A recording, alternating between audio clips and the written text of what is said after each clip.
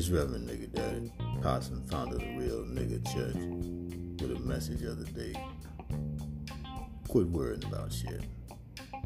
All the shit that can fit in your head right now that's got you worried. Quit worrying about that motherfucking shit. Because if you can't do nothing about it, you're putting energy, time, heartbreak, whatever else, maybe even money.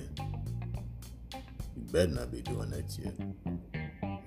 Or even giving up your body, fucking trying to overcome your worries, eating like a motherfucker, trying to overcome your worries about shit that you can't do nothing about. So quit worrying about shit, nigga,